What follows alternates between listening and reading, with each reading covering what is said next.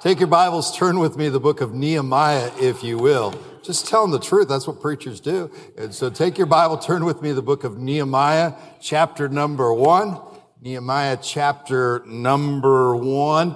Now, if you'll notice, this is the third week as I've been preaching from the book of Nehemiah.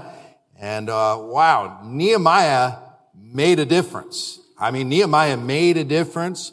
And you think about it, he had a heart of compassion. There he is in Shushan, and he loves the Jewish people. He loves the people from Israel, from Jerusalem. This man Hanani comes to Shushan, and he begins to be concerned. He says, "You've been to Jerusalem. Tell me, how are they doing?" And he said, "Oh, it's not good at all. They're people that are in distress, and the walls there have been burned down." And you remember, he was also not just a man of compassion. He was a man of prayer. And you read that prayer in Nehemiah chapter number 1. Wow! It was a prayer of humility. Lord, we have sinned. Lord, we need you. And we read about that. And that prayer, that compassion made a difference. We're going to look tonight about the difference of listening. Nehemiah listened. In other words, the importance of listening. He listened to Hanani. I remember when I became a pastor, and 2009, and wow, 2009, the years go flying by. And I remember 2009, there was a lady who began to attend our church, her and a husband, and she one time called me and said, "Pastor, I need help." And I said, "Well, what's going on?" Then she began to, without taking a breath, began to talk for an hour about how bad her husband was. And during that conversation, I tried to stop and say something, but it never worked. I couldn't get anything. And finally, I got off the phone, and I didn't say a word. She just talked about how bad her husband. And so about a week later, there the phone call was. I said, "Okay, this is going to be my opportunity to help." And I said, "Hello." And next thing you know, she said, "I need your help, Pastor." And then started going. And about an hour into it, I still hadn't said a word. And I couldn't get a word in. And so finally he said, "Ma'am, I can't help you at all. There's no need of calling me anymore because you will not listen."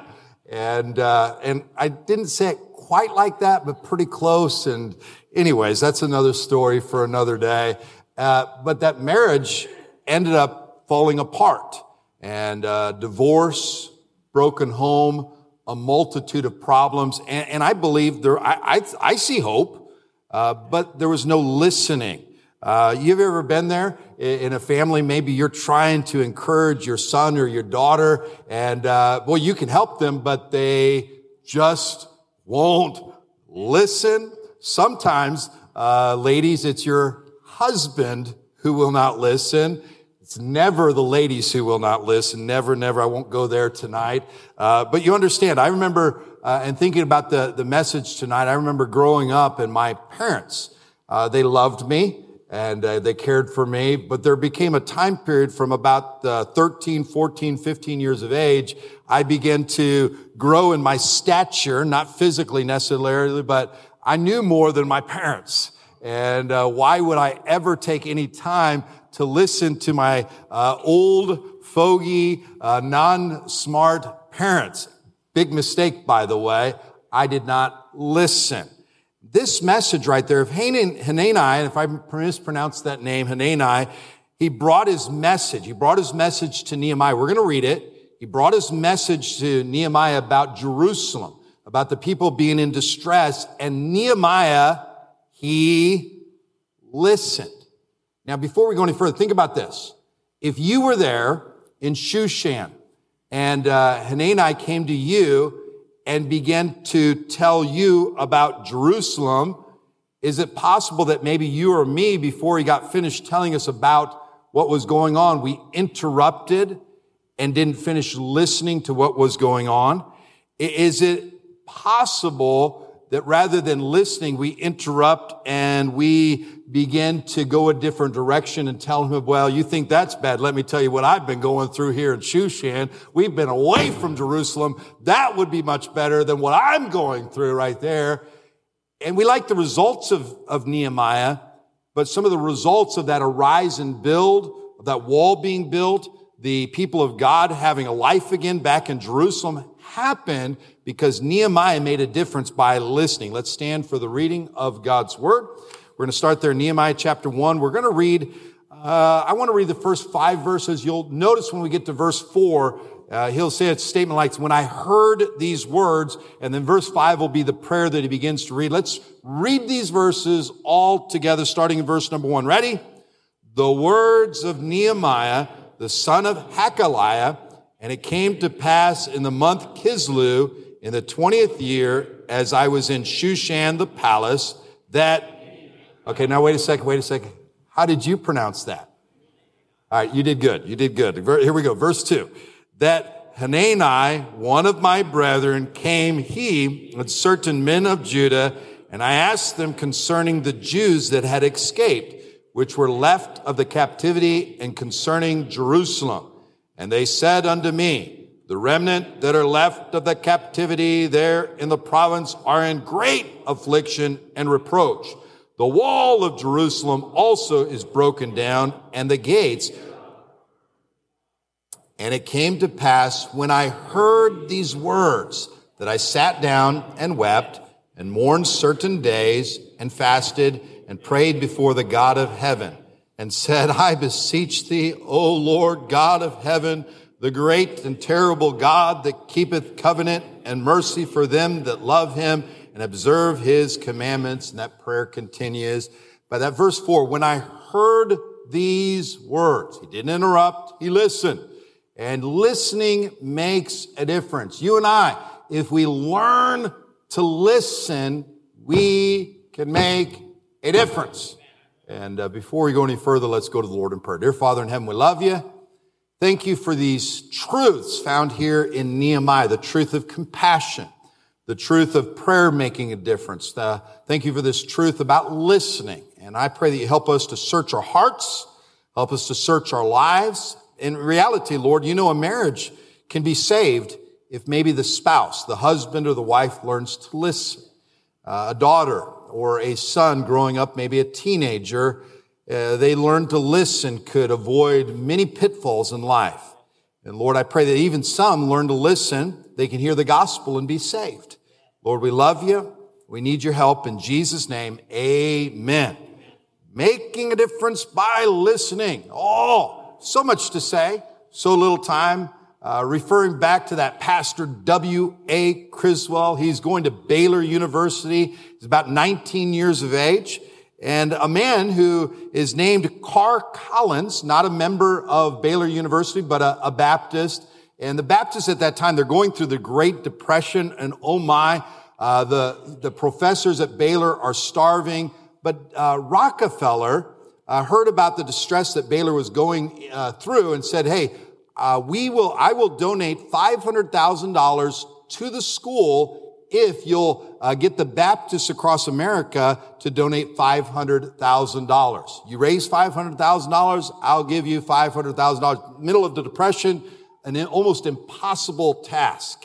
Here, W.A. Criswell, he's 19, 20 years of age, and this man, Carr Collins, comes up, and he's responsible for leading the Baptists to raise this money. He comes up to W.A. Criswell, and he says, hey, I want you to go on my behalf to Southwestern University in Fort Worth, Texas, and I want you to stand before the chapel there, and I want you to ask them to give to this worthy cause. W.A. Criswell, he says, I'm 19? Who am I? Why send me? He's stunned. He's in disbelief. And Carr Collins puts his arm around him and says, I believe God's hand is upon you. I want you to go, and I want you to go on my behalf and speak. So he goes. He shows up at Southwestern University, and the man in charge of the president is named Scarborough. And Scarborough gets here, and he's expecting Carr Collins to show up, and he shows up, this 19-year-old kid, and he said, what are you doing here? He said, well, Carr Collins sent me here to preach at chapel and encourage the people to give. And he looked in disbelief. What are you doing here? He says, you know, you can't squeeze blood out of a turnip. There's no way these folks out here will listen to you. Listen to you. You're 19. But if Carl Collins sent you, you might as well go. But I'm telling you, when the offering plates are passed, it's going to come completely empty. So he, by faith, got out there and he opened up his Bible to Luke chapter number 6, verse 38. And he looked at those students who were often older than him, said, give, and it shall be given unto you. Good measure, pressed down and shaken together. And he preached the word of God. And by the way, the interesting thing is, it was the word of God. The word of God didn't come back void.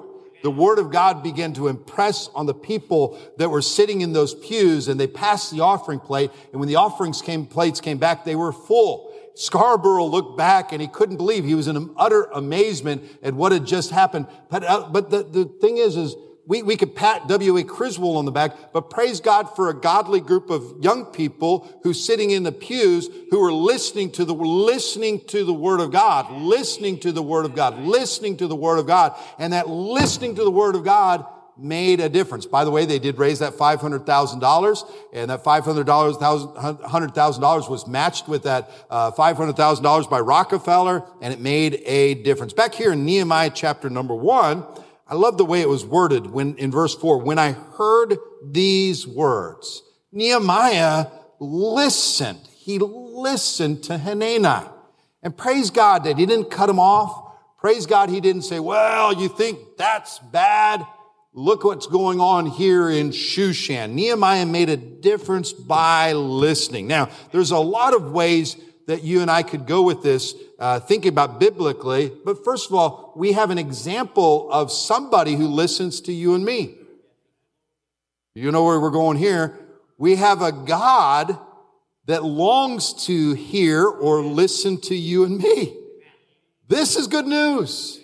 This could be part of the Bible study, and it sort of is. Psalm 34, verse 4, I sought the Lord, and he heard me. Oh, Psalm 34, verse 6, this poor man cried, and the Lord heard him.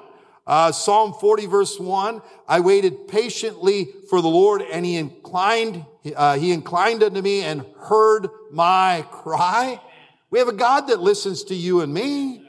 Boy, in Psalm 77, verse 1, I cried unto the Lord with my voice, even unto God with my voice, and he gave ear unto me.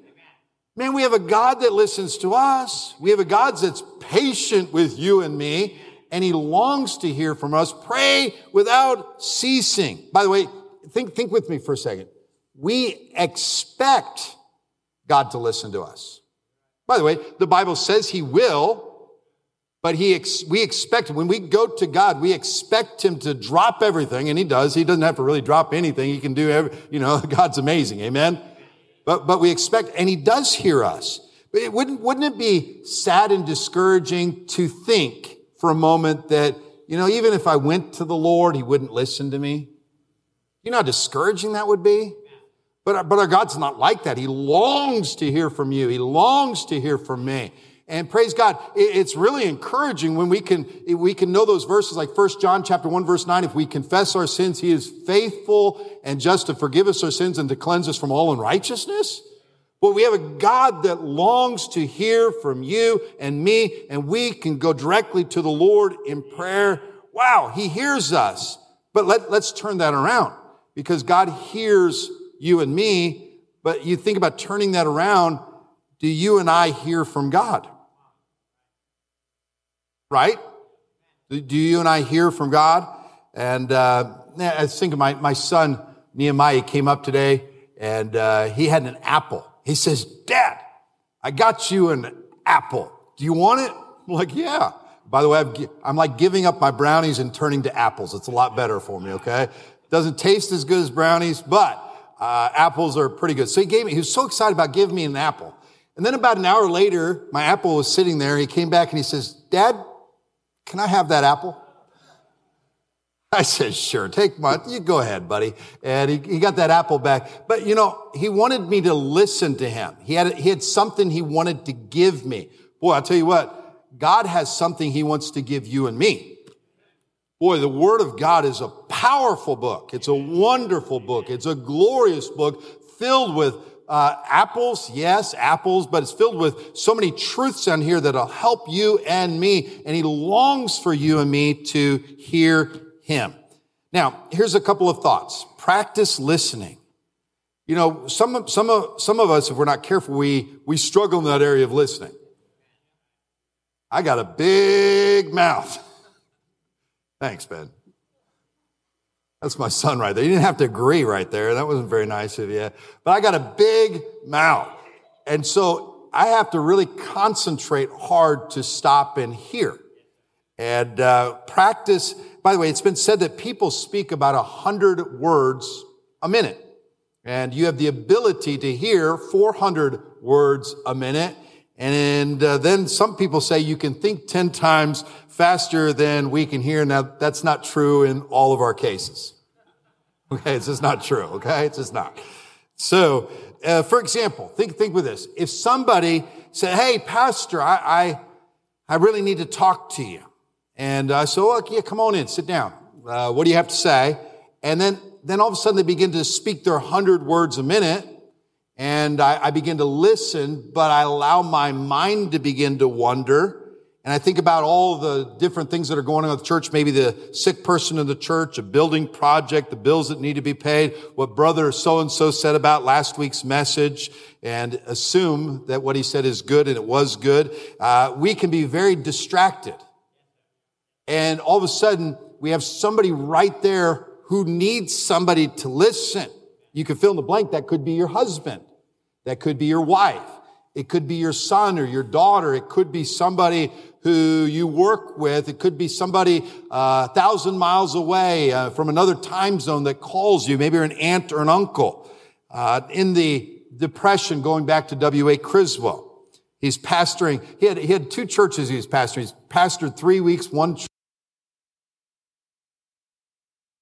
At one church, and then the next week he'd spend it at this other church. They're small. And this one church was established right after the Civil War, and for about 75 years never had a building. They had a tabernacle that had just a roof, but they had no doors on it or anything like that. And so he's pastoring this church, and in the middle of the Depression, everybody's broke. I mean, everybody's out of business. And his head deacon, a good man, was so broke. He was a farmer. Three months behind on the mortgage, was about to lose everything, lost his horses, really lost everything. And the kid preacher comes up and he says to his deacon, he says, "You know, we need to build a church. And we really need to, build a church, and we need to really do it now." And the deacon looked at him and was like, "I don't have any money. Nobody in our church has any money. There's no hope." And the kid preacher said, "I just need somebody who will stand with me and believe that God can." And that deacon looked and he listened, and he said, "You know what? I'm going to stand with you and believe that God can." So they drew out the church, and it was actually the shape of the church was in a cross. And they went to the lumber yard, and it came up that it was the whole church building, if they did the labor themselves, was going to cost $240. They brought all the men together, laid out the plans to the men, and the men listened, but stared in disbelief as this young pastor presented the plans. And they were looking at him like, we don't have any, we can't do this. $240, it could be $10. None of us have any money. It can't happen. And the pastor was a little brokenhearted, and he began to weep. And that deacon who said, "I'm going to stand with the pastor," got up. The one who'd listened, he says, "Listen, folks, none of us have any money, but we need a church. We've been here for 75 years. It's never been a good time to build the church. It's not a good time to build a church now. It may never be a good time to build a church, but I'll tell you what I'm going to do. I have no money, but I have a saddle, and I had planned to take this saddle when eventually I get the money to get a horse to use it for my horse, but I know somebody that'll give me $15 for this saddle." He says, "What I'm going to do is I'm going to sell this saddle and give $15. Then he went over to Brother Dan and put his arm around Brother Dan. He said, "Brother Dan, what are you going to do?" And by the end of that night, boy, they were rejoicing because $255 was committed. And the whole church began to weep and praise God and they built a building. Now, I believe because that one deacon who had nothing but a great God listened to a dream of this young 19-year-old pastor. You know, listening makes a difference. By the way, there's dangers of not listening. You realize there's a danger of not listening? In the book of Genesis, do you remember Joseph? He had a dream. Do you remember that? And he had that coat of many colors. His brothers saw him coming from a distance and says, there he is. Let's get him. And later on, you fast forward, he got sold into slavery. We know all of that. The famine comes. The brothers go to Egypt to get food. And next thing, Joseph sees his brother, and there's the interaction with him. And next thing you know, in Genesis 42, the brothers, they said one to another, these are those brothers, we are very guilty concerning our brother, in that we saw the anguish of his soul when he besought us. This is back, remember, before when they were throwing him in the pit. We saw the anguish of his soul when he besought us, and we would not hear. Therefore has this distress come upon us. And he looked back, he said, we should have listened. By the way, we all have those moments. We should have listened. Why wait? Why wait? You don't have to wait. Well, your marriage could be salvaged if you listen. Boy, your relationship with your son or daughter could be salvaged if you listen. Boy, in so many different areas of our lives, we can be helped if we, what? Listen. Remember, we spoke of the Word of God. Hear the word of the Lord.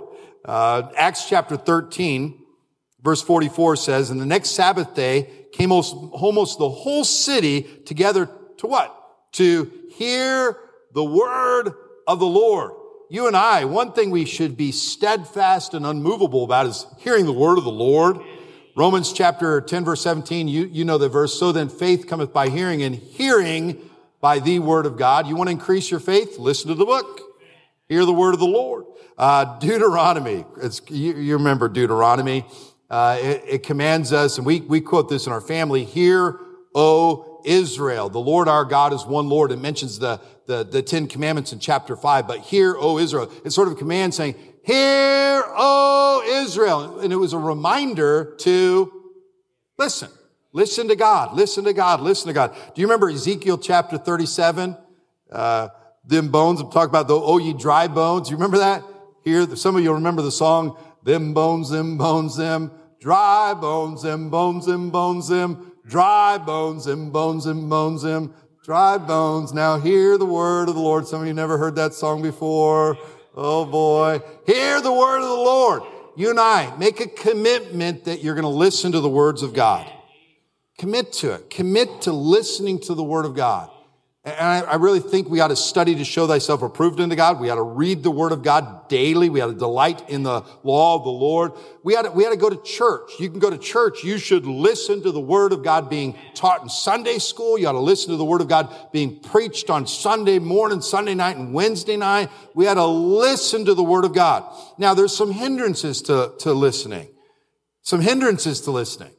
Some of you are suffering from these tonight. Bad ears. You can't hear.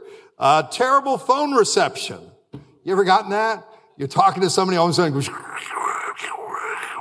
and you just don't want to say anything because you feel embarrassed. The reception went out. Hindrances to listening. Don't care. That's a bad one. And you don't care. Hindrances to listening. Only interested in me, myself, and I. Hindrance to listening. You've just gotten a bad habit of not listening. Hindrances to listening, it's a lack of understanding of the importance of listening. So here's some advice. This is the end of the sermon, some general thoughts. Always, I want to say it again, always, can I shout it? Always listen to God. Always listen to God. Well, God's always right. We might as well listen to him. And we ought to listen to God through his word, of course. Here's some more advice. Please, just like Nehemiah took time with Hanani, take time to listen to people who might need your help. Just take time. Take time to listen to people who might need your help. God gave you 2 ears and 1 mouth. Listen. Our church, we are so blessed with visitors that come. Right? They come for so many different reasons. Some have never been saved. Some have been hurt in the past. Some people have been saved. They're looking for a church. There's thousands of reasons people come to our church. But when they come to the door right there, sometimes we need to take a moment and listen to them. Amen. Listen to them. Who are you? Where'd you come from? Mars? Really? Where'd you come? But really, seriously, listen to them. Amen.